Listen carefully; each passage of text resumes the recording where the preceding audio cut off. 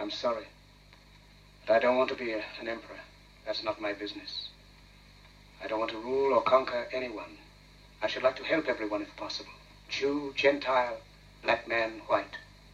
We all want to help one another. Human beings are like that. We want to live by each other's happiness, not by each other's misery. We don't want to hate and despise one another. In this world, there's room for everyone, and the good earth is rich and can provide for everyone. The way of life can be free and beautiful, but we have lost the way. Greed has poisoned men's souls, has barricaded the world with hate, has goose-stepped us into misery and bloodshed. We have developed speed, but we have shut ourselves in. Machinery that gives abundance has left us in want. Our knowledge has made us cynical, our cleverness hard and unkind. We think too much and feel too little. More than machinery, we need humanity. More than cleverness, we need kindness and gentleness. Without these qualities, life will be violent, and all will be lost. The aeroplane and the radio have brought us closer together. The very nature of these inventions cries out for the goodness in men, cries out for universal brotherhood, for the unity of us all. Even now, my voice is reaching millions throughout the world. Millions of despairing men, women, and little children, victims of a system that makes men torture and imprison innocent people. Welcome one and all to another episode of the Close Encounters of the Nerdkind podcast. My name's Imran TJ Sutherland, Dan Collicott, with new episodes released on the first and third Mondays of the month. Catch Close Encounters of the Nerdkind podcast at foreverinelectricdreams.com. Greetings, travellers. You join the crew of the Close Encounters of the Nerdkind podcast on an intrepid voyage. Before I reveal the mission ahead, let me introduce my fellow wing commanders, Imran Mirza and the returning TJ Sutherland. Woo! He's back, folks. He's back, everybody. And we have to address that. We can't move to the voyage ahead until we talk about where the fuck you've been, TJ. Why did you leave us? Why do you hate us? I think you know why I hate you. Well, oh yeah, well yeah, good point. Because of all the shitty sci-fi references that you make. No, hi, I'm back. Hi everyone. Yeah, I've been away in the desert and beyond for a month. Let's leave it there. Let's leave it there. Yeah. No one needs to know any more than that. leave it a magical mystery. No, yeah, I went to Burning Man, first Burning Man in 3 years, 2 years, 3 years, whatever it is, which was pretty cool. Got to see my awesome Death Guild family. Shout out to the Death Guild guys, if anyone's listening. Hang on, the Death Guild. Yeah, it sounds pretty menacing. It really does. It's supposed to. It's supposed to. I'm not even going to explain it. I'm just going to leave that as it is. Oh, man. So yeah, did Burning Man, and then my wife came out and met me in San Francisco, and then we did our honeymoon. So we drove down Route 1 along the coast. Started off in San Francisco and then drove down towards Santa Monica into LA, finished up there, took some stops in between, finished up at Universal Studios, which is awesome, by the way. Amazing. If you ever go to LA, definitely go and check it out. It's a hell of a laugh. And yeah, just a month-long adventure. Sucked to be back. Came back and it was like 13 degrees, and that was bollocks because I'd been in LA for a week prior to that. So yeah, back to reality. Yeah, that's about it. So hang on, really, you came back and the economy was sliding into the fifth level of the abyss. Mate, I was away. I'll leave you guys alone for 2 seconds. You kill off the Queen, you wreck the economy, you bring in the Prime Minister who doesn't know what the fuck's going on, who employs a Chancellor who has even less idea of what the fuck's going on. Yeah, I came back to a metric fuck ton of fuckery and dumbassness. So, but you had fun. Yeah. You had fun. I had fun when I was not in this country. Yeah, yeah. It was quite a shock to the system coming back to all the stuff. I still don't think I understand what Burning Man is. And I'm not about to try to explain it to you. I don't get it either. Yeah, What I love is that. Sorry, man. Before I cut you off, go ahead. what I love is I thought Jess would have gone with him to Burning Man, but he just basically spent the entire time in a desert with what sounds like a cult. So, and the wife wasn't invited to his man time with the cult. So I really hope some of the Death Guild guys listening to that, because that cult line is quite a bit of a weird, funny in joke. But okay. Oh my god, I thought our lives were on the line just then. Oh wait, there's someone knocking on my door. I've got a red dot on my chest. No, it's I'm not sure how to respond to any of that. I mean, Burning Man is. I know some purists will tell me, it's not a festival. I mean, that's the closest approximation of what I guess you could. I mean, there's a much more long-winded and detailed explanation of the ethos behind it and all that kind of stuff. But well, hang on. To be fair, most of the time, most festivals don't see the level of death and cannibalism that you and your cult were experiencing. So, technically, I get that. I mean, don't think there are any deaths this time. I'm pretty sure he's not. There are a few injuries, but shit happens in a desert, right? A bit of like maiming and amputation, maybe. Yeah, it's. I mean, there's death in the name for a reason, right? But you said there was there's no commercialism to it. Is that right? There's nothing like. Burning Man. Yeah, is that right? If I got that wrong, you said there's no way to eat and stuff like that. It's not populated. Yeah, it's not like a regular festival where you have food stalls, and it's more like a it's all about self-reliance and self-sufficiency. So you take everything that you need out there with you, and you're supposed to leave no trace. So you take everything back with you. While you're out there, you can't buy food from anyone or go to a food stall, or how do you bring a week's worth of food? You are very smart with how you pack. Wow. And your water as well. You have to bring all your water and everything out there with you. How do you bring a week's worth of water to the desert? You bring a big fucking bucket. I don't know. It's not for the faint of heart. It's not an easy experience. But it is in my experience, a relatively unique one. Whenever we talk about it, we always tend to make the jokes about death and cannibalism, and it starts as a joke, but by the end, I'm like, oh, it's real though. Sure? Like that's actually what happens. Hey, look, what happens in the desert stays in the desert. What can I say? God. Wow. You know why Iman's asking about all the commercialism stuff is because. Basically, he won't let it lie. We went to Legoland, and I wouldn't buy him a Batman burger meal, and he just keeps going on about it. £33 for a Batman burger meal is perfectly reasonable, and I just don't know why you wouldn't buy me. But why am I asking you to buy my food? Well, that's okay. I'd already spent speaking of commercialism on ice creams for you. Like you joke, the Universal Studios, man, everything in there is just like crazy expensive food wise. Like, yeah. So yeah, well it is now. $32 a meal. Now that the pound is worth absolutely nothing, which happened while I was in America, so that was great timing. Like, the pound absolutely tanked while I was out there, so everything just skyrocketed in price. It's just like, Did you do the Simpsons ride? Did the Simpsons ride, did the Mummy ride, did the studio tour.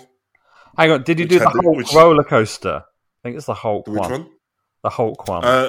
No, that's not there. There was one in Florida. I don't know. Yeah, maybe it's a different site. Maybe that's one in Florida. I remember I've done both I've done Universal Studios in LA and Florida. I can't remember. I think maybe the Florida one. Is there one in Florida? I think there was one in Florida as well. Yeah, because there was a Jurassic there's a Jurassic Wait, Park you ride. thinking of Disney World? No, there's No, Universal Universal. Studios. I've been to it twice. Oh, cool, yeah. cool. Oh, It's amazing. Yeah, they had Back to the Future ride and a Ghostbusters thing, and Okay, yeah. So over there they had, so it was very Harry Potter. So they had like, I went on 2 of the Harry Potter rides because they got like a whole Harry Potter segment of the plot. And we did the Jurassic Park log flume thing. And what was the other one? There were 2 Harry Potter rides, log flume, and I think that was it. I swear there's a Superman. There's like some like DC stuff. DC Not the LA one. What was that one? And oh no, maybe I'm thinking of Six Flags. But I do remember that the Back to the Future ride's no longer there. That's been replaced by the Simpsons ride. oh, okay. Right. Okay.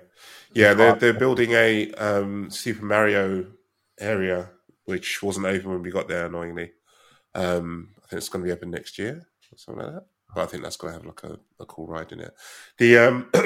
What's my favorite bit of it? Actually, I did really like the studio tour when they did the Fast and the Furious bit. It was so amazingly shit and great in the ways that I love Fast and Furious. It was like really bad acting, like crazy action stuff. Yeah, it was good fun. And you had the 3D glasses on, so there's all sorts of stuff kicking off. We watched the Waterworld show as well, which is very, very, very excellent. Highly recommend. If anyone listening goes to Universal Studios, make time to go and see the Waterworld thing. It's good fun. You will get wet, potentially. From it's the Kevin Costner movie Waterworld? Yes, yeah. Wow. I think it's like the first 6 rows get absolutely soaked. Wow. I actually read the other day, Keanu I think I shared with you and Stu, Iman, was there is a Ghostbusters ride at Universal, and I was really excited thinking, okay, is that the one in LA? Is that the one in Florida? No, it's a Universal Studios water park in Japan. Right. I was like, and they've got basically some kind of Ghostbusters themed log flume, I guess. And I was like, right. That's Weird. Weird. Yeah. Weird. But I did. I'm not sure I'd I did associate that remember- with Ghostbusters. I did remember when I was in Japan, I looked into going to Universals, and they have their own, like, I think it's like off the coast. It's like its own mini island. And the problem with Japan, if anyone is going to Japan, just do note that no matter when you go, the queues are 1,000 times worse than anything you will ever see in any other country. There's so many people in Japan that I remember like looking at timings for things, and it's like there were some rides where you could literally queue for like 12 hours and stuff, and I was like, it was insane. There's a haunted hospital ride, so an actual haunted hospital, genuinely supposed to be the site of a previous hospital, and they created this horror ride. And I kept looking at it, and it was like you would literally spend all day queuing for what I don't know, probably is something like half an hour, 40 minutes. So it's insane over there. Yeah, we got quite lucky. We went on was it Monday or was it Tuesday? It was like a weekday we went. Still super busy, obviously, but we got there like pretty much as soon as the park opened. So we managed to get on some stuff pretty quickly. The only thing we queued for any amount of time for was the Simpsons ride.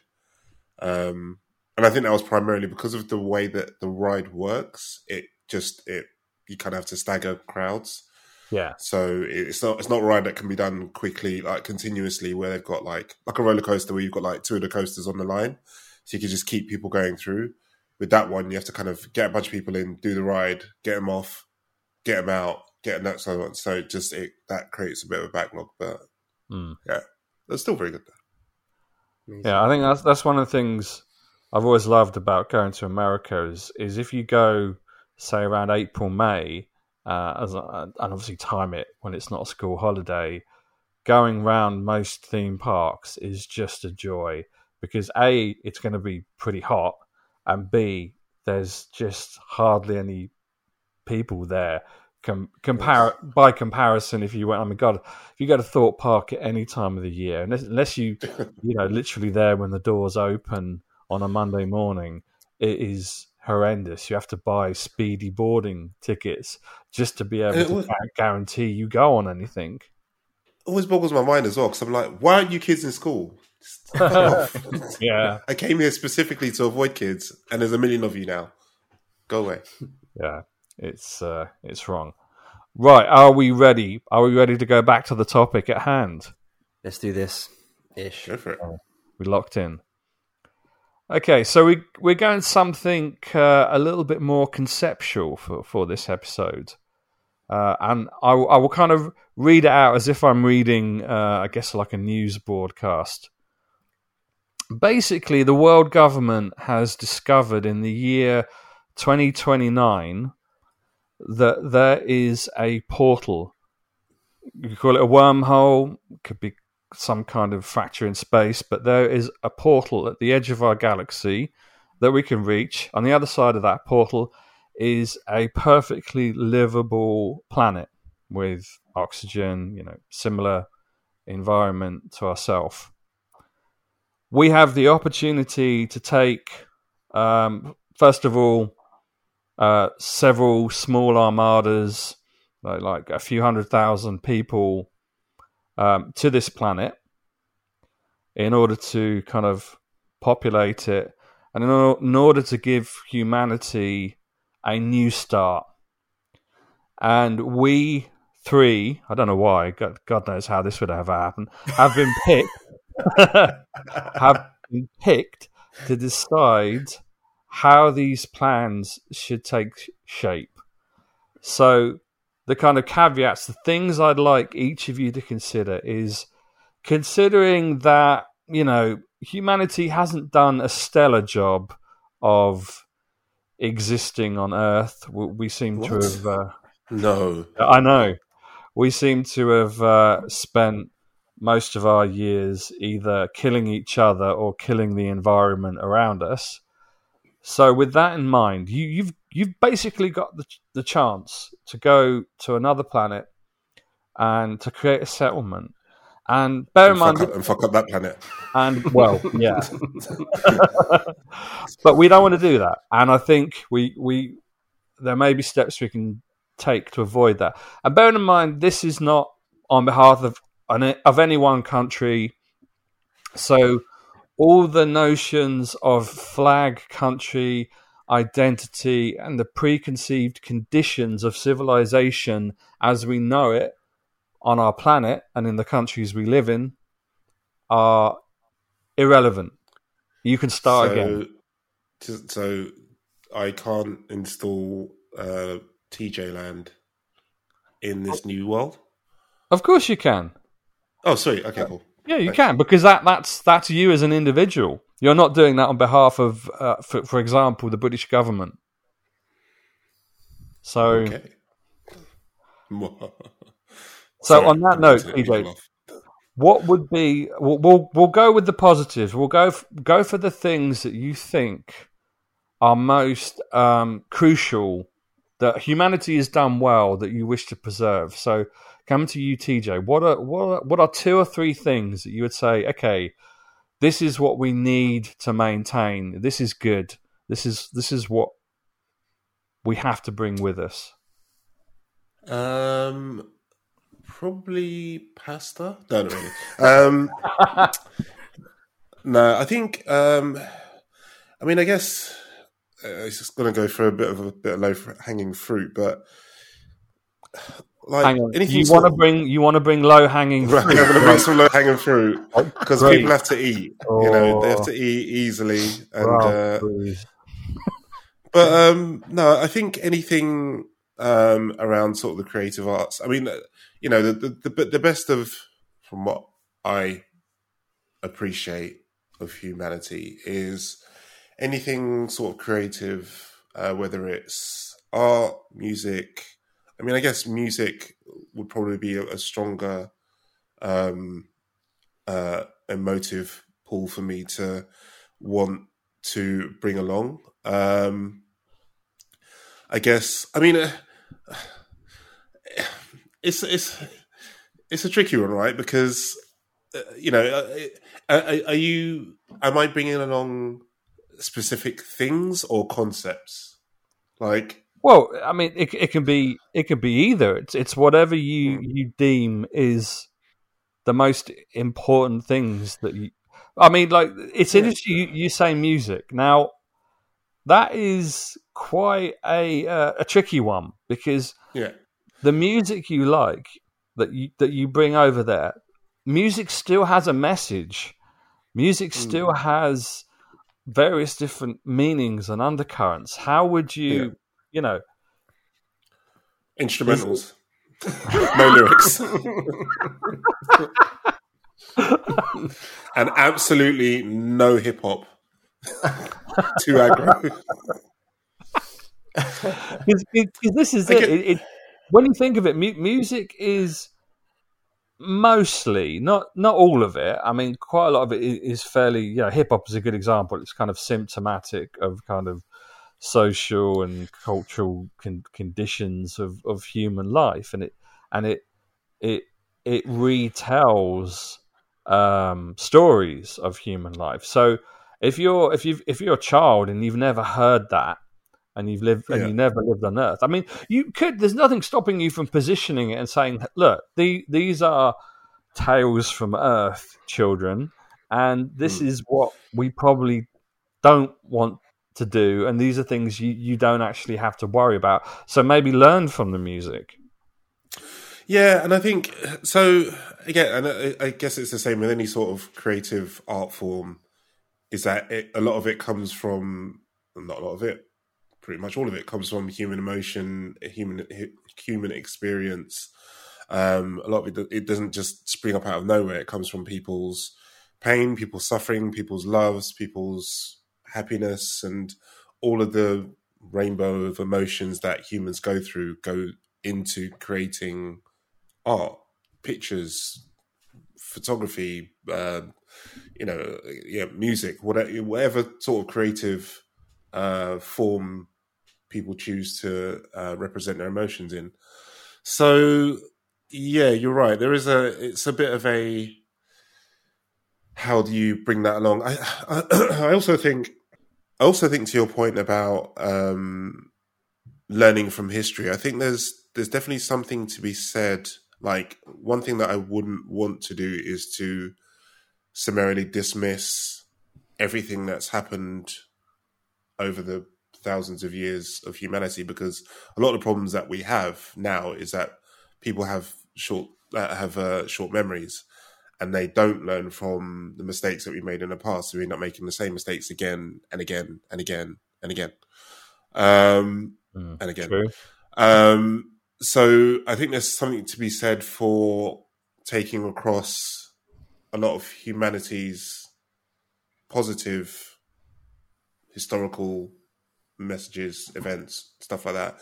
But I think there's also something to be said for taking across a lot of the negative stuff that humanity has done. And I mean, and again, this may be going into a bit of a deeper topic, but, a lot of problems that we face is because a lot of history has been whitewashed, has been selectively chosen, has been written by the victors and all of that other bullshit. So people don't actually get to learn what atrocities or what general bullshit happened way back in the day, and believe that the world is this, the world is what they're told in a textbook. So bringing across learnings from history, like true learnings from history, like things from as many people's different perspective. And I know that is a huge undertaking, but assuming that there is no limit to what I can take across to a certain extent, I'm guessing, no, it would be nice to at least try and find a way to bring across learnings from human history, or as broad a spectrum of human history, both the good and the bad as possible, so that any future civilizations can read it, take it in, learn from it, and try to not make the same mistakes again. But that part of it is maybe something we discuss a bit further down the road. Okay, a good answer. Imran, what would be your first choice? Okay, so let me ramble for a bit. Firstly, when you pitch this, my initial thought was, "Oh, brilliant! This is excellent. This is going to be so much fun to try and unpack this kind of level." But it is honestly, it has been torturous. Well. It has genuinely been torturous. And I did that. Sorry, just kind of go ahead. I looked at it. I was like, "Oh, it's a brilliant idea. Yeah, you can go here, go here." And then immediately it was just like, "Oh no, wait, there's a problem with that because X. Yes. Oh no, wait, there's a problem with that because Y." And then, oh shit, okay, this is not going to be as simple as it. Dan, I fucking hate you. I've been looking forward to it, like just for the discussion part of it. But yeah, for sure. I don't know if it's just I am indecisive. I know that, but I've reached new levels of indecisiveness for this, and like ultimate fence sitting. Embarrassing levels of fence sitting. I think, but I think it's like when my approach might have been a little bit different, but I think for my initial interpretation of how you pitched it, I'm thinking utopia. That I think that's what we're ultimately trying to achieve. We're trying to create a land, a space that is ultimately perfect in every way and appeases everyone and adheres to a set of rules that as a community we can move forward with no tension, animosity, and with full respect to everyone around us. But when you start, say that again, sorry. Like Burning Man, right? I think the opposite of Burning Man. Absolutely not. Absolutely not. From the things I saw this year. Oh my god, we really need the uncensored episode of your recounting for this trip. But anyway, no. But whenever I start to kind of piece together what utopia could be, I find myself feeling like I'm the villain of a 90s action movie that the hero is rebelling against. It's like Demolition Man, or like Stallone is sort of, rebelling against this utopian society, or Schwarzenegger from Running Man, or every version of utopia in genre fiction from The Beach. It's a different version, but you have this community on the beach that DiCaprio, falls upon. But then he starts to unpack, this utopia is not exactly what it's been sold as. But that's what utopia is. It is ultimately what appears to be perfect. And then it's like, oh, this isn't perfect. And whoever's put this together is sinister and evil and self-serving. And then you kind of feel like you're that person when you're trying to put together a set of rules for people to adhere to. So when I thought, okay, so I suppose the fairest thing to do with that is to come up with a democracy, a democratic way for people to pick their leader, and then to kind of. So I looked at that as a constructive way. Let's try that. But then I'm besieged by Donald Trump's far right proclamations in the States, and he democratically was elected, and this would be Casa de Mirza, and I can't have that. I can't trust, politicians and self-serving politicians, or people who interpret these messages and say, yeah, that's me. Because it's like, well, no, I can't. I now know. I don't. My utopia has me removing their ability to pick their leaders, which makes me the villain again. Listeners, if you listen really, really carefully, you can actually hear Imran's brain melting. It's just listen. This has been my week of trying to piece together a utopian society. So that's all I can contribute to this conversation. I'm officially signing off. No, the one thing I do know, the one rule I can say, which I think from conversations we've said before, you guys, this probably won't be any surprise, but it's something I feel incredibly passionate about. But dudes in flip-flops, it's just not happening. So if you're on a beach, that's fine. But if you're going to walk down the street in flip-flops, that's 24 hours in a holding cell, and that's my utopia. But no. What about Crocs? Do What about Crocs? No, fuck no. Crocs, no. Crocs can die with the old planet Earth. Fuck that shit. But they cover the foot, though. I'm not too mad at the Crocs. No. Okay. They cover the foot in shit. That's what they do. I'd rather see your fucking bunions than whatever the fuck that thing is. No. What if they wore Crocs with socks? No, absolutely not. Even worse. Death sentence immediately. The shot on sight. Done. But have you seen those shoes? They're like Love this sidebar. They're a cross between Crocs and I don't know flip flops that are in the shape of your feet. So you're basically wearing shoes that look like your feet. Have you seen those? Oh, with independent toes and the thing. Yeah, like running the toes are separated. things or walking things. Yeah, they're a bit weird. So I'll take them over Crocs though. Yeah. Crocs are just. So basically, Wellington boots is the only footwear allowed going forward. So we all agree on that.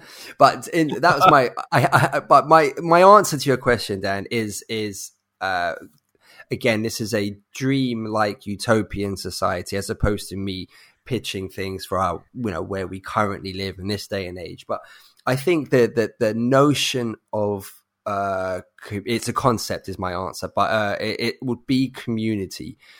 And I think I would that would be my thing in terms of, it's going to sound lame, but like one person's problem is everyone's problem, and I don't mean small problems, but I mean like it would be about us as a community moving forward together in ways, and even if it's a concept, this is going to sound terrible, even if it's a concept that has to be forced onto people in terms of it being no, but that sounded awful, and I'm very aware that sounded awful, but I mean it being compulsory it's falling apart already. No. Well, I think I've settled on the dictator role, unfortunately. but the notion of like attending, community-based meetings, for example, is a compulsory thing. Contributing to a society that in ways that impacts everybody. Trying to sort of, now I'm a communist, but trying to remove this line of the haves and have-nots kind of going forward. It just being something that we as a kind of community, I had this weird notion of like, no matter what your role is in this sort of burgeoning society, remedial work, say, so like street cleaning, janitorial duties is something that's rotated. So whatever your job is, it is going to be your turn to do those things at some point for a period of time. Do you know what I mean? So you have to exactly. You have to care about where you are and where you live and the people around you, and it's to incorporate things to make everyone care, as opposed to just want to distance themselves from things that they don't feel that bother them or that they're connected to. That's my garbled answer. So I was gonna come back with but what if? Can I just interrupt you? Dan is thinking, we should have done about Miss Marvel. No, Dan's loving this because Dan loves it when we have these sticky subjects, these spicier subjects. So I know what Dan's sitting there rubbing his hands gleefully right now. I know that's what's happening. No, I was gonna come back with your utopia with what if this person wants to do this, and what if that person is better at this than that person, and what if this, that, and the other, and like the problem is, and I'm probably gonna end up finishing the whole podcast right now, is that the concept of utopia is a lovely one, but the thing that I always struggle with when trying to think about topics like this is, at the end of the day, human emotion and ego are the biggest contributing factors to things like this failing. People's drive to be better than the next person, or emotional state with regards to jealousy, or the ego in someone to not wanting to be told what to do, or things like that. And they're all variables that, I mean, in a lot of cases, a lot of it is learned behavior from, you know, your environment, parents, socio-economic status, all those kind of things. But there is, I feel, also an X factor in that as well, where, you know, some people just react a certain way or have a predisposition to feeling certain types of emotions in a certain way, which makes the concept of utopia kind of almost, well, pretty much impossible to achieve, because you're going to have all these variables, and the only way you can control those variables is by running a dictatorship and by controlling the people and forcing them to do certain things.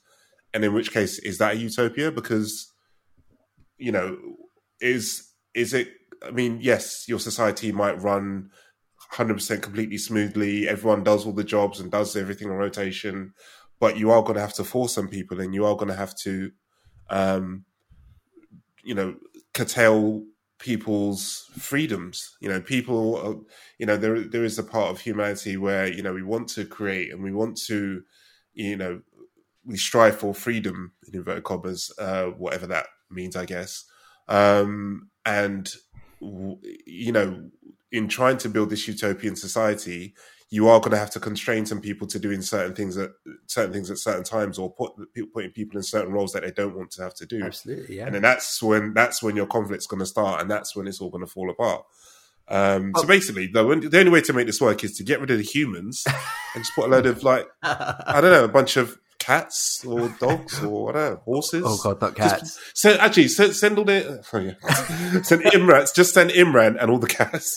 But just leave humans on the earth to be destroyed, and then just send all the animals to this new planet and let them go and live happy lives, and, you know, they'll work it out. But I think that's actually the solution. Well, for each of you though, if that would not have been your goal in terms of the concept of utopia, what is your goal in the role of having to lead this forward?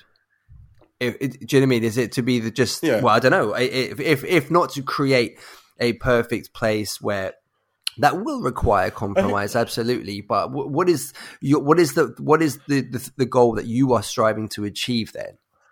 I think the main thing would be, well, in my view, again, going back to my initial point, was just trying to take learnings from the past and giving people as much information as is possible, so that we don't make the same mistakes again. Like, give them a real clear historical view of all the mistakes that man has made, all the good stuff they've done, the stuff that we can achieve as well if we cooperate and work hard together, and all of that good stuff.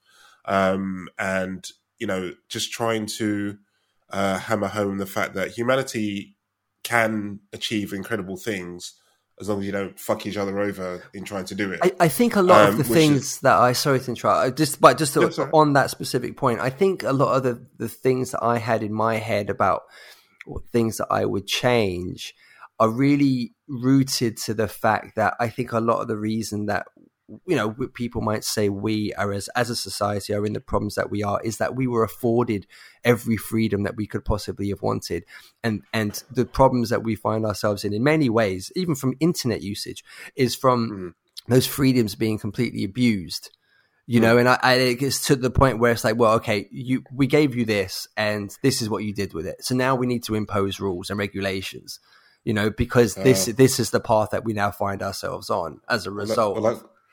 All I can say is I feel sorry for Imran's kids. Well,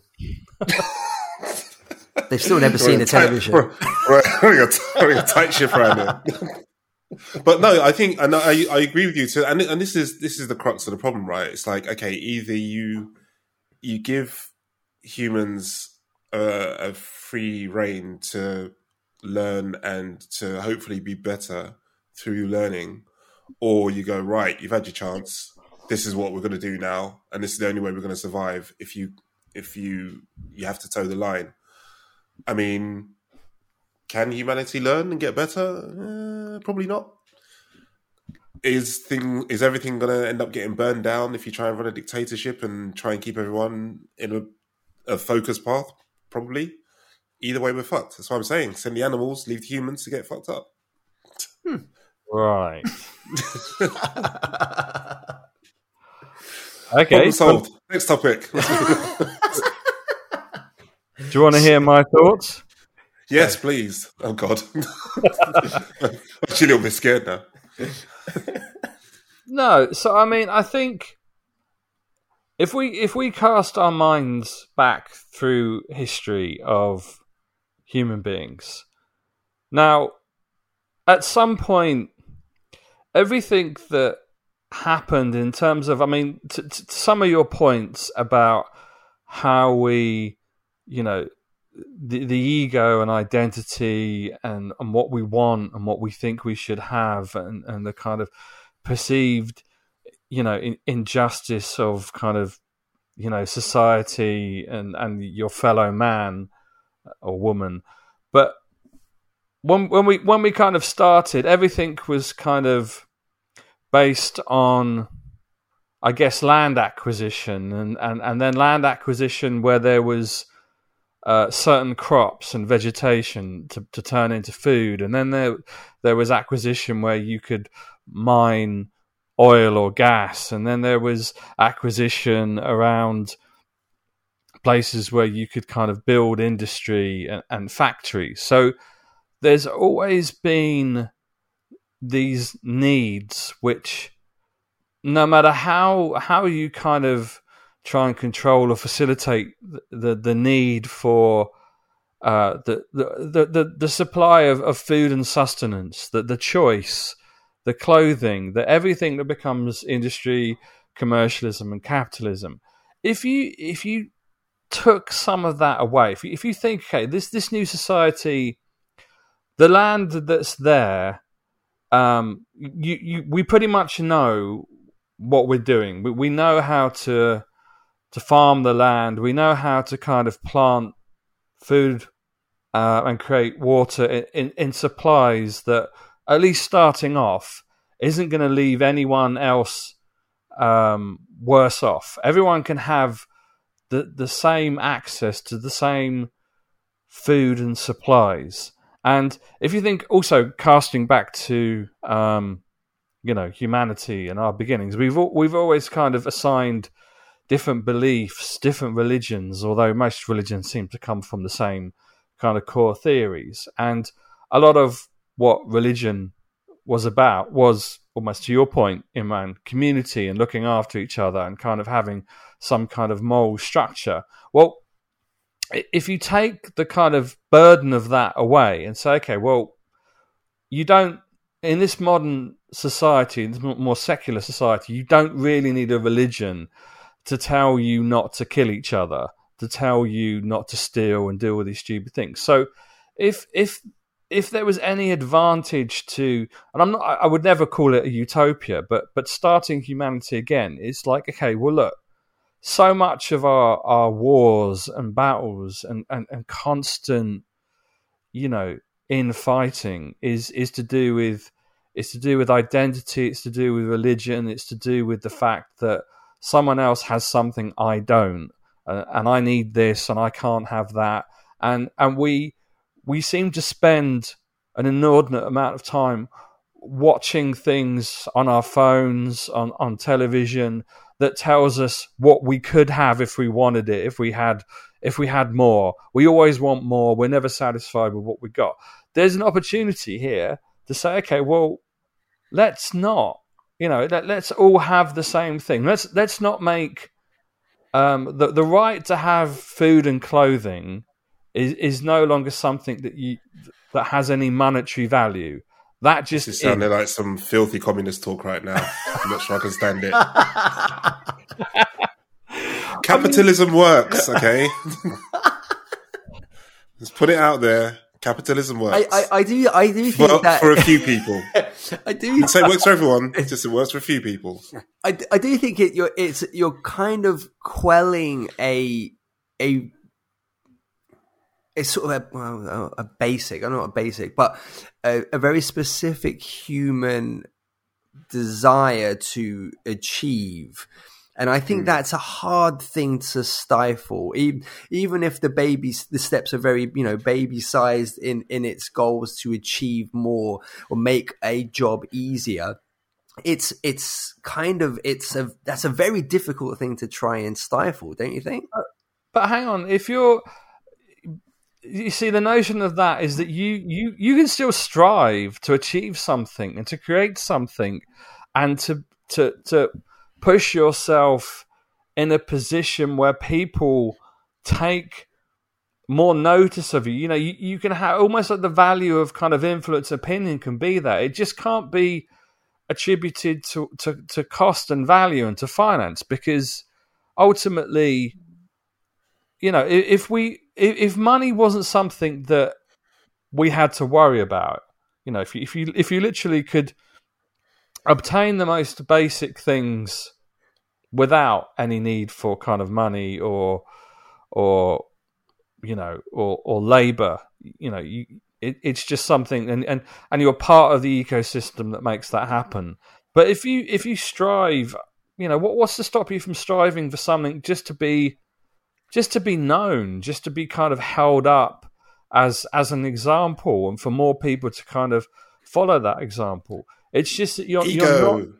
Yeah, it is. I mean, and that kind of serves the ego part of it, because and I know I've spoken about this on numerous podcasts about the problem is we have this democratization of kind of information sharing with the internet, to the point that it's somehow democracy has literally fallen apart, because each point of narrative and information can be completely gamed by all the various data harvesting and all the various kind of propaganda. We've learned since the First and Second World Wars to kind of how to skew opinions, how to make people look a certain way in order to get the vote, and people don't. It's got so bad that people don't.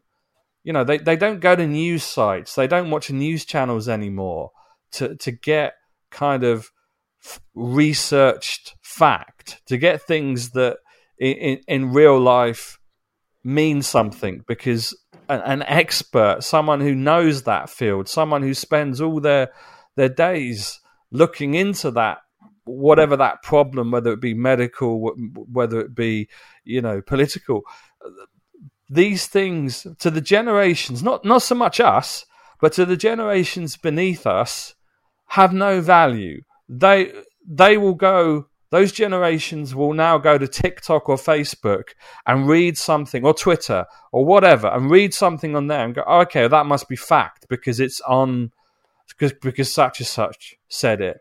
And it's that level of really scary tribalism and complete rejection of what do experts know? Why should I believe the doctor, the professor, the scientist, the researcher, the politician? Why should I believe what they say? Because they must have some agenda that's making me do something I don't want. And I think if there's anything we could learn, it's like, well, how do we move away from that? How do we move back to a world where that type of, where expertise, where actual facts, where actual learned, researched facts have value again? Because at the moment, for me, it is essentially, as I think it was you, Imran, who said about, this type of thing has led to Trump. It's led to Liz Truss. It's led to populism. It's led to an enormous right-wing swing in countries like Italy and Sweden and Brazil, and it's getting to the point that it's dangerous. It could easily wipe us out. And I think if we were to start again, it's like, well, do we get rid of the internet? Do we? How do you stop that through line of thinking that people don't need to worry about fact? It's like giving a really old school quote. If either of you have watched The Time Machine, no. What, the movie or? Yeah, the really. Oh yes, sorry. Yeah. The really old film. Well, actually, there was a Guy Pearce adaptation of it, but in that, I think there's a society of the. I think they're called the Eli, where there's a group of people who just basically do what they want.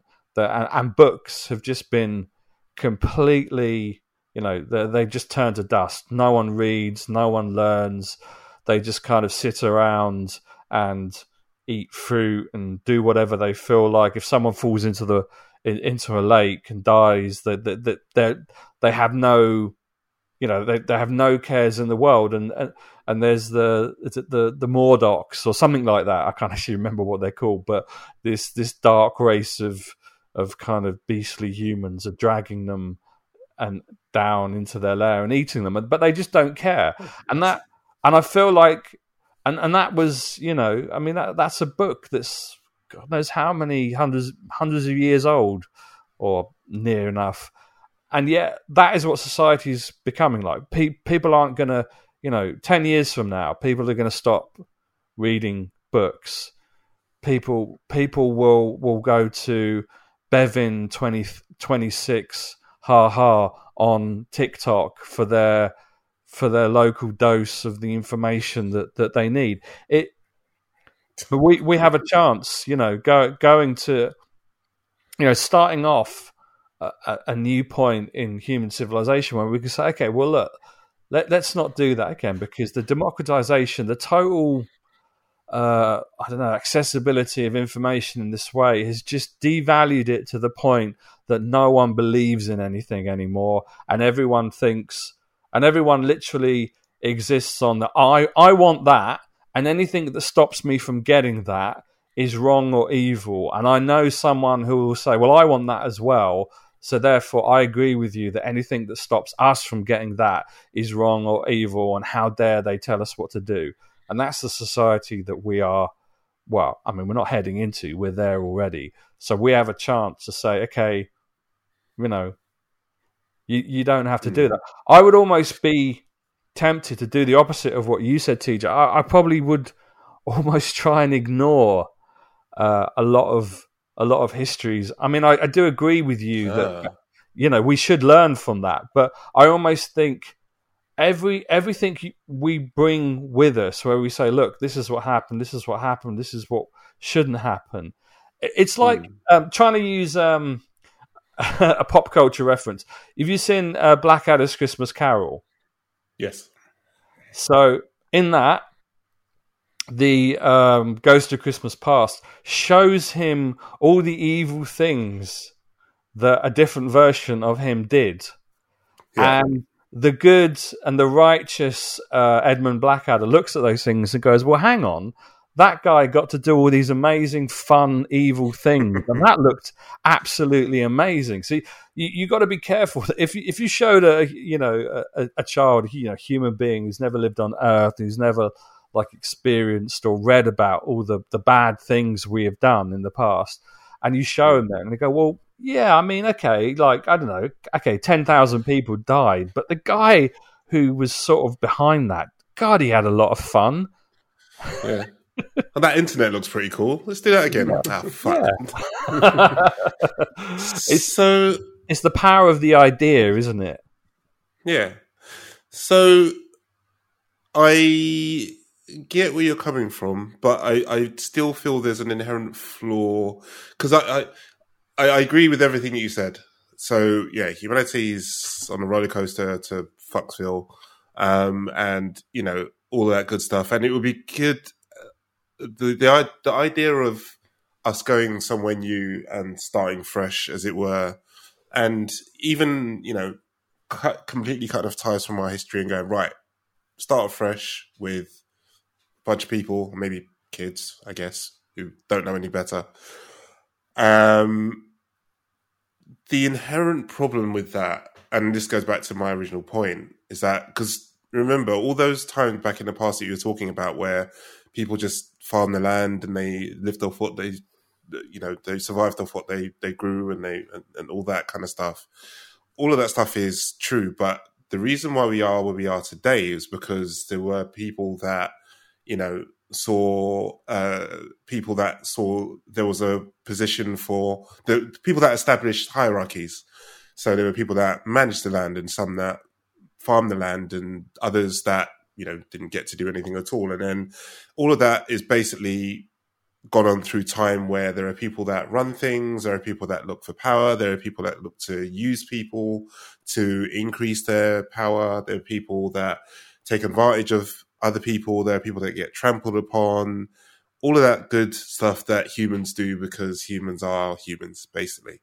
And all of that is, most of that is driven through what Imran said around our innate desire to strive for more or to want to achieve more, which can be a positive thing because it's caused great advances in science and literature, art, all that kind of stuff. But it's also used negatively in many ways as well, as demonstrated by the number of wars and people establishing religions to justify raping and pillaging countless civilizations and all that other good stuff. So even if you did go to a new planet and wipe the slate clean and said, right, nothing happened beyond Tuesday. I don't know why it's Tuesday. Nothing happened prior to this. We're a new, beautiful planet. There's abundance of plants, fruits, animals. I don't know. Are people going to be vegans or are they going to be meat eaters? I don't know. So there's a brand new planet. Air's clean. Let's start building some towns and yada yada and all that kind of stuff. I can almost guarantee you that we will end up going down a very similar path without some sort of, maybe in Imran's case, constraints to how humanity moves forward. So, things like, sorry to get into a spicy subject, birth control. Like, how do you control population? Because people are going to just fuck each other all the time, right? So they're just going to be having kids left, right, and center. And I'm not saying that's inherently a bad thing, but at some point, your population is going to get to a breaking point, right? Yeah. Without some sort of controls or without any sort of wars that cause a lot of people to die. Like, imagine if, all the wars that we've had over time, the number of people that have died in those wars, if we hadn't had those wars, what would the population of the Earth be like right now? That's one thing to consider. I'm not saying war is good. I'm not saying that it's something I want to happen. But that's also an interesting point. Like, they talk about, one of the things about why people tend to have as many kids as they have or had, especially in all cultures. Partly that, partly lack of birth control, if you go back hundreds of years. But one of the main points was that. When I said birth control, I didn't actually mean birth control. I meant population control. So I'm talking about I completely agree with that. Yeah. But what I'm trying to say is a lot of these things, like you're taking behaviors as read that they will happen again.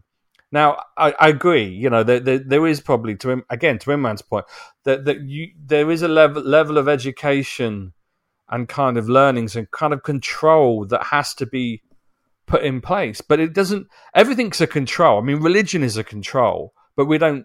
It's been around so long that people don't realize it's a control. Everything about our life is controlled by the government. The fact that we have to be in, we be in a house and rent something or mortgage. Every kind of facet of society is a control. We just sort of, I guess we kind of take it for granted and think, okay, that's just how it should be. We need, if I love someone, I have to sign a certificate to show the world and have a party and dress in white. These are all things that, they're all different aspects of society that we have inherited, that have been put upon us. We don't have to do that this time. I mean, you can literally, I don't know. I mean, it's it's how I think that the more difficult question is, looking at the positive aspects of religion is it does teach people, it brings community and it teaches people to be good to one another. And I think, For sure.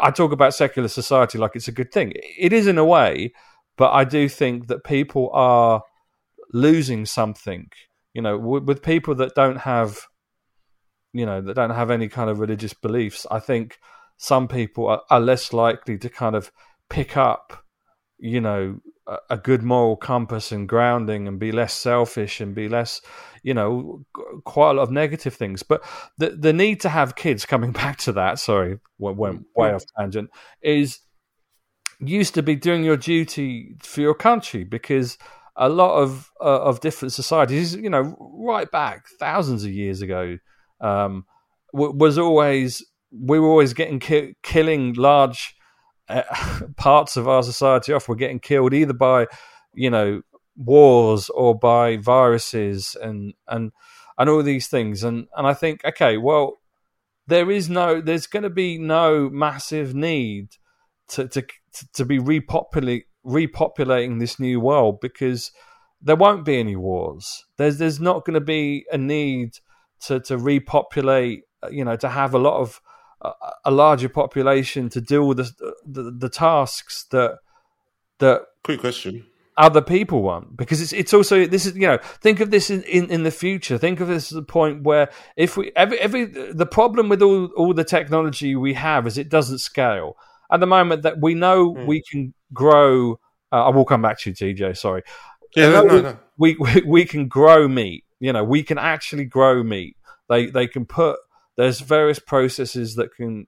It's just financially not viable, because. And it's all these things about space travel. We would have probably got further in space if we'd actually put our resources and money and finance towards that, but we can't. So it's kind of lifting these constraints and saying, okay, let's at least. And I know this is a big caveat, but if we don't have to worry about food and clothing and water and electricity, we've learned enough from the past that we can.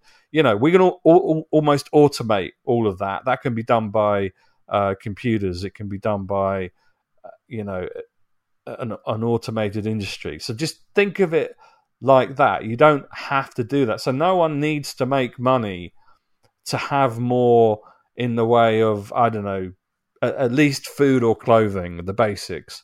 Sorry, TJ, go on. No. My only question was, what was my question? My question was, how or why won't there be any wars in this new world? Well, that's that is the question for the both of you. How do you avoid that? Because I kind of loaded it with all this thing about wars usually come about because of the notion of either the identity behind being in a country and a flag and being of a certain nationality and a certain language and a certain religion. This is the opportunity to say, okay, we're not anyone who is brought up from day zero here doesn't have this. This is, we don't divide people by their race, by their religion, by their by their country, by their culture, by their identity. And I don't know. I mean, God, this is utopian talk. It's probably absolute horseshit. It might be something that's inherent in our DNA, in human nature, that we have to do this, that we have to strive for identity. But if there is a chance that we could do that, we could go somewhere and say, okay, look, this world is us. No one, we don't divide ourselves by our differences, and we don't divide, outlaw religion. And I know, God, I mean, how would you do that? I have no idea. But if you literally said, okay, we're not going to follow religion, and there's no access to the internet on Earth and the history, so no one knows there was a God. No one knows that there's different forms of religion.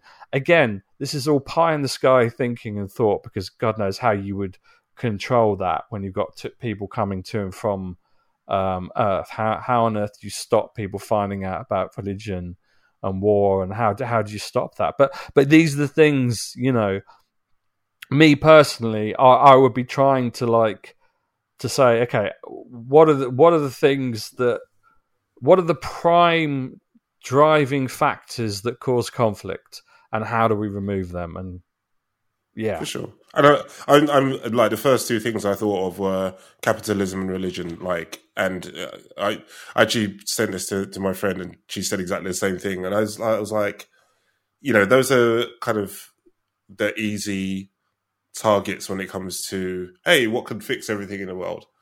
But I think it goes way deeper than that. But Imran, you've been quiet for a while. I know, I've been waiting to jump in. You're plotting your dictatorship.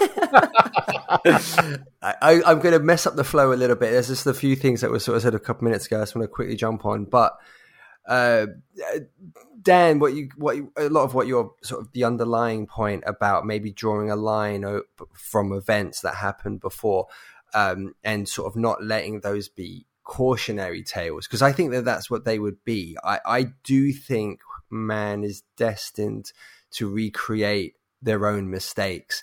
I think there's potentially a shot. Maybe it would be encouragement in a way, if they wow, we can do this, we could do this. And I do understand the point about drawing a line, but I do think it would take a longer time. Obviously, how many thousands of years it's taken us to get to this point. So, but I do think that there's worth, there's merit in cautionary tales, even from Greek mythological tales of Icarus. Don't fly too close to the sun. That is a tale. That is a lesson to learn in its own way.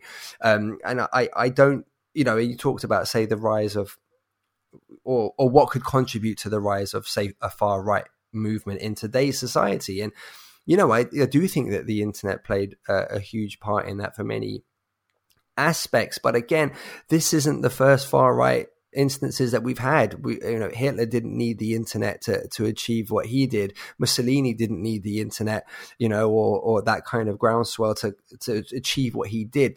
It's man destined to recreate their own errors, their mistakes, their successes.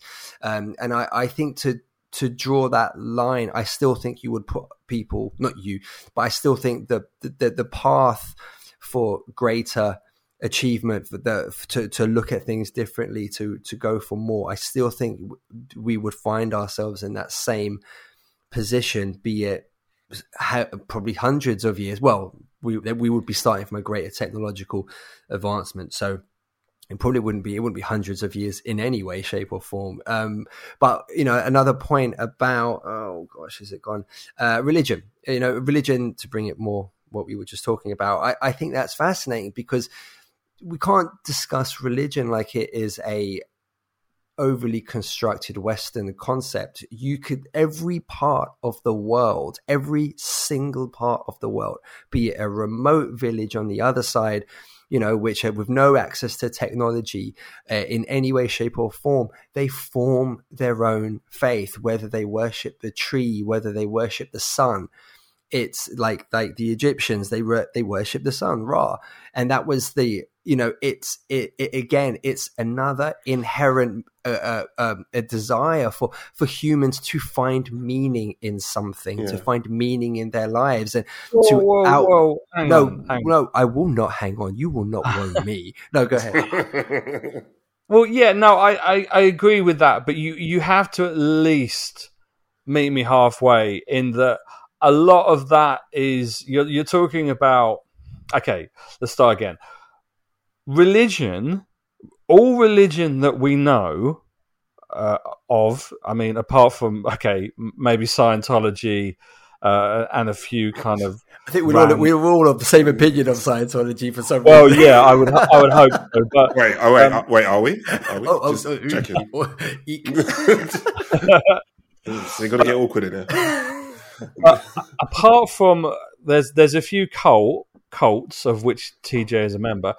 There's a few cults and a few kind of weird modern kind of religion. So let's just ignore those for a second. But if you go to every kind of core religion and core belief, that starts off in a past where the level of society and civilization is minimal. It's almost like a point of ignorance. You know, someone back then, if they saw a shooting star, would think that was, you know, probably something cast down by God. So I think, like, at least science has caught up to the point that some of what we think of as religion can be perhaps justified by science. Now, I think you're absolutely right on the need to kind of justify our existence and find meaning in our lives. But I'm pretty sure that if someone who had, so they've got access to all the kind of books and teachings and learnings and histories, and they're educated without any kind of, you know, burden around the kind of, I don't know, I guess kind of a lot of what kids today, most kids kind of go to schools where, you know, some families don't have that really religious factor, but I think a lot of them, a lot of kids and a lot of families and a lot of different cultures and parts of society, they do it because it's the thing that's always been done, and it's like it's a tradition. And I'm like, this would be almost like cutting off a tradition, because there would be no traditions. It would be like, okay, you know, you make your own way, you make your own decisions. It would be, I mean, the best scientific experiment that would come out of this would be like, okay, if you get a group of people who they have access to the very best that kind of science and human progress and evolution has to offer, like everything from a technological standpoint that's there to tell them and explain everything, that how the world was created and how humans evolved, etc. If they had access to that and everything around that, would they then still at some point come together in ever larger groups to discuss, what happens when I die? What happens? And that would be the one thing science couldn't answer. And I think that you get that notion of, I still think that the question, you're absolutely right. It's a perfect point, to be honest, about the initial question about our place in the universe didn't have science as a backing. So now anyone that would be the question, where people would say, no matter what you know about life in any capacity, everyone would still reach that point where you say, wow, why am I here? Who am I? What's my place in this universe? And it just takes the rise of these, without, the religious grounding of hundreds of thousands of years that we currently have. You introduce all new manners of capabilities of answering that question. And that's when you get the rise of very bizarre cults that are going to try to answer that question in very fragmented and bizarre ways. But again, I still think it will tap in, and like you said, that we can separate cults from the conversation, but you can't, because it still taps in to a person's inherent need to find their place within the world that they live in, the universe that they live in. And to answer the question of who they are. And so you can't disregard cults in that capacity, because it still provides them that answer. And it would still, that's going forward, that would still be the thing. I think. Well, maybe. But you could also say, if, again, this is when you're taking away this conflicting, these thousands of streams of kind of conflicting and self-serving information. You're not going to have that. The internet's not. Let's just say, for example, the internet's not in this world. Sure. And there is a control over what is there. And if science is the religion, and let's say, I don't know, this could be, I think I pitched it as, 10, 15 years in the future. It could be 50 years in the future. It could be 100 years. But it could be at the point where science has kind of figured out what happens when we Science die. could never answer that question of who you Really? are. Why me? Why? That's what religion does that science never could. God loves you. That's the message of religion. God loves you. I could answer it. And I science can answer can't ever answer that. Go. I can answer it. Go on. Okay. Well, you've heard the theory that time isn't linear. That only humanity experiences time in a linear beginning to end format. So therefore, time exists, and this isn't a new theory. I'm not throwing something really weird out. Time exists all at once, and if time exists all at once, then we're never, in theory, we never die because there's always one version of us that exists at any given time. Discuss. Mic drop. I don't think that answers anything. You want to be cult leader. And that's how the First World War on the new planet started. With the words mic drop. Oh, that would be so good. Wouldn't you just love a president to do that? But yeah, I mean, I think the problem with religion, Go on, TJ. apart from all the millions of other problems, is I think casting a wide net and saying let's get rid of religion is it feels like a bit of a pointless exercise because I mean, to Imran's point, like you can turn around and say, right, all religion's banned, but at some point, because bearing in mind, okay, I'm just thinking practically and logistically now. You start off on this planet, say the planet's the equivalent size of the planet Earth. People are going to explore, they're going to move around, they're going to, go off into their own individual little areas. They're not going to just stay in one place the whole time. They're going to, go and live on an island somewhere, or they're going to, they're going to move out and migrate and populate. When I did pitch this, I did say that there would only be one area that's habitable currently. Oh shit! Well, that's even worse because at what point do you start bringing in population control? Because there's only going to be a limited amount of space for them to live on, right? Yeah, exactly. You would. And there goes World War One. So all right. So and this is why this is a fascinating topic and it's an incredible discussion to have. But no matter which way either of us slice it, Imran's dictatorship, my learning from history bullshit, like Dan's whatever bullshit you communist, dirty communist, dirty commie utopia society. No matter which way we slice it, there's a counter argument or a reason why that wouldn't work or why potentially it would fall apart. And to me, again, I'll say it till the cows come home. To me, the inherent problem lies with the human spirit. The problem with it all is the human spirit and human ego and emotion that drives us to do the things that we do, both good and bad. And the fact that there's no real way to control it without causing further conflict down the line. So no matter what way we slice it, whether you bring people in and you control them, or you let people run free and work it out for themselves, or you enforce some sort of, totalitarian society, whatever way you do it, there's going to be some form of, whether it's rebellion, people taking advantage of things, purely from humans. Basically, people got people. People are just going to do what the fuck they want, and they're going to fuck it up in some way, shape, or form. Eventually, somehow. Like it's. I think the sad notion, the sad reality is that at some point we're going to fuck it up. So, okay. Do you know what? Do you know what? I feel like that's what we've concluded. There's like, what's the Sun Tzu quote? The nature of man is evil. What is good in him is artificial. And it's like, wow. Yeah, I feel I'm petrified that that's what our conclusion of this. Pretty much.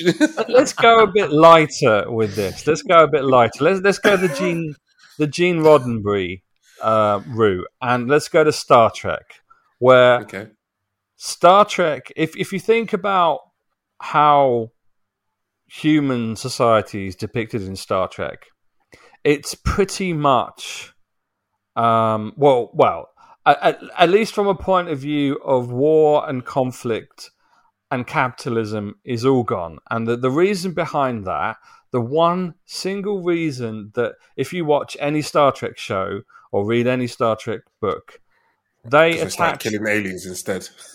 Well, we'll come to that.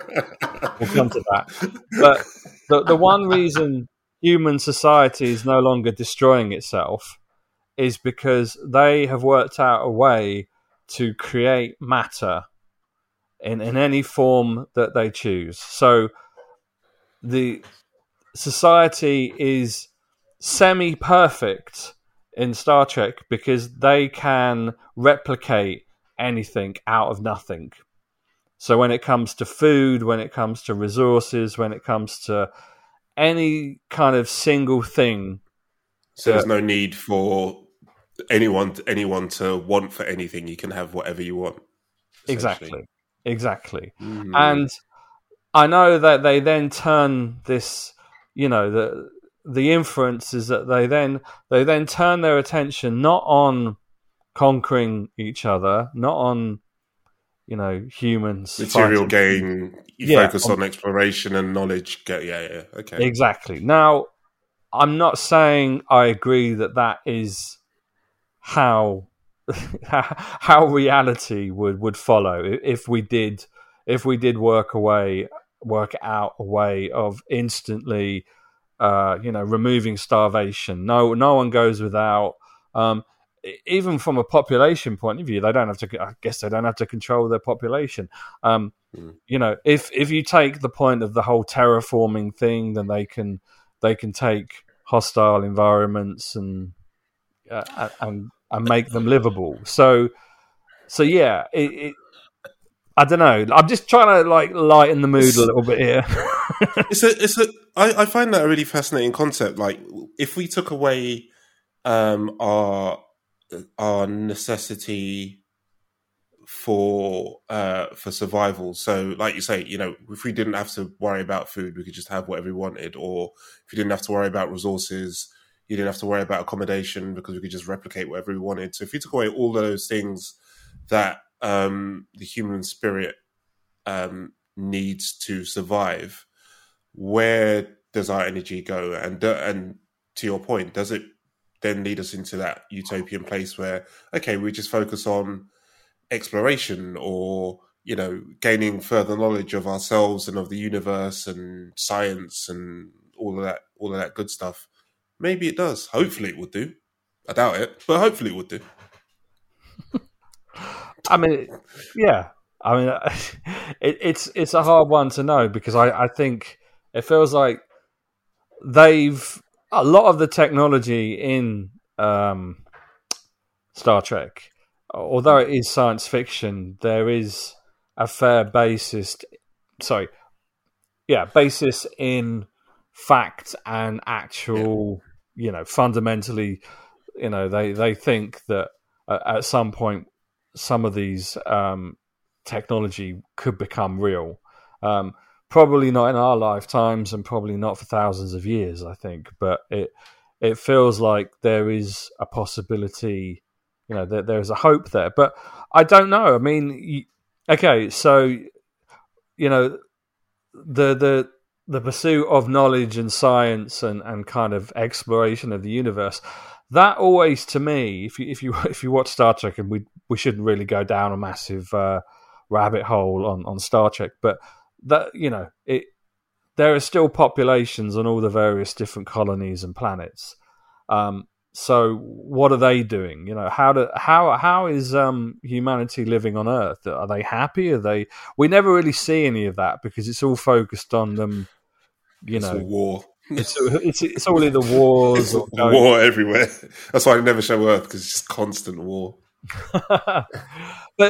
But yeah, we don't know that if the energy you talk about, the inherent kind of almost like DNA and coding of humanity, if you take away, okay, we don't need anything anymore, but where is that energy going? Does that how does that manifest? Because I think the thing about the interesting thing about Star Trek is it's not a socialist utopia. There's the structure, the people that have kind of more skills and knowledge are still the people that are given kind of more positions of power.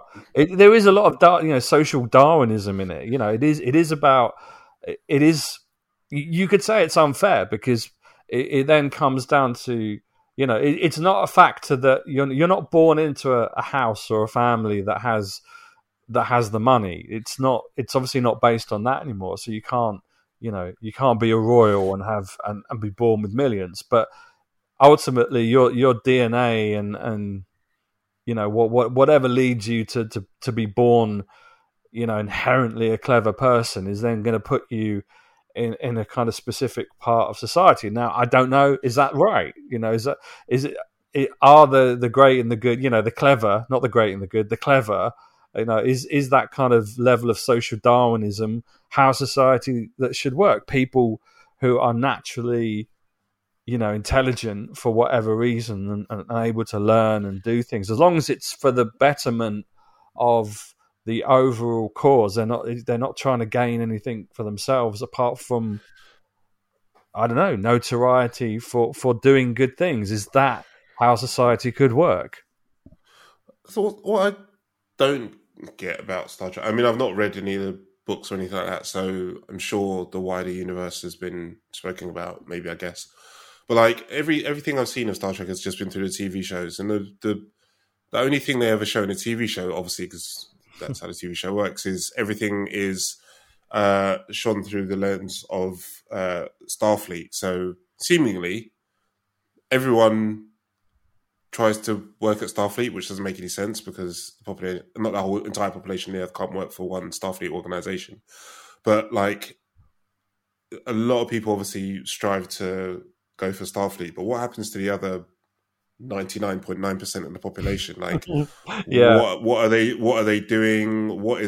How does that hierarchy work? Again, to your point, if we're able to create anything that we want, like, where do all their energies go? Like, do they just sit around and watch TV, or do they watch Netflix and binge watch everything?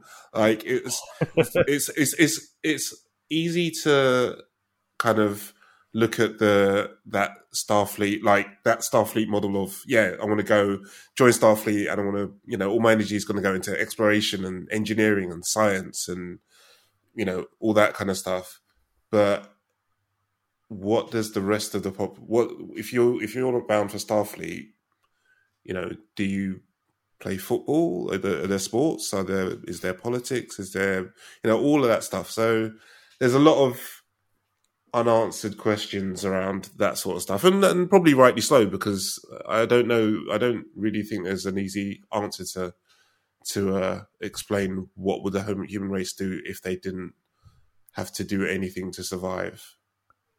So maybe it's just like a mad population crisis, and everyone's just having babies because they ain't got nothing else to do. Well, this is what I think the three of us should do. We should pitch. This took a turn. Hang on. There's your mic drop. I think if the three of us tried that, it probably wouldn't work, would it? Well, we don't know until we try, but we will have to. We'd have to take notes. So you have to explain the birds and the bees to you, or like what are we talking about? So what I was going to say is we could pitch like a Star Trek themed sitcom to the networks, where basically on Earth, following a typical, I don't know, what is it 23rd century, 24th century, I don't know what century they're on, because it depends on what Star Trek series I guess you're watching, but a future family, and we could just meet the Stempsons and following the day-to-day life of someone on Earth who lives in that society. Because it would just be an episode of Futurama. It would just be an episode of Futurama. It's already been done. We missed the boat on that one, man. Sorry.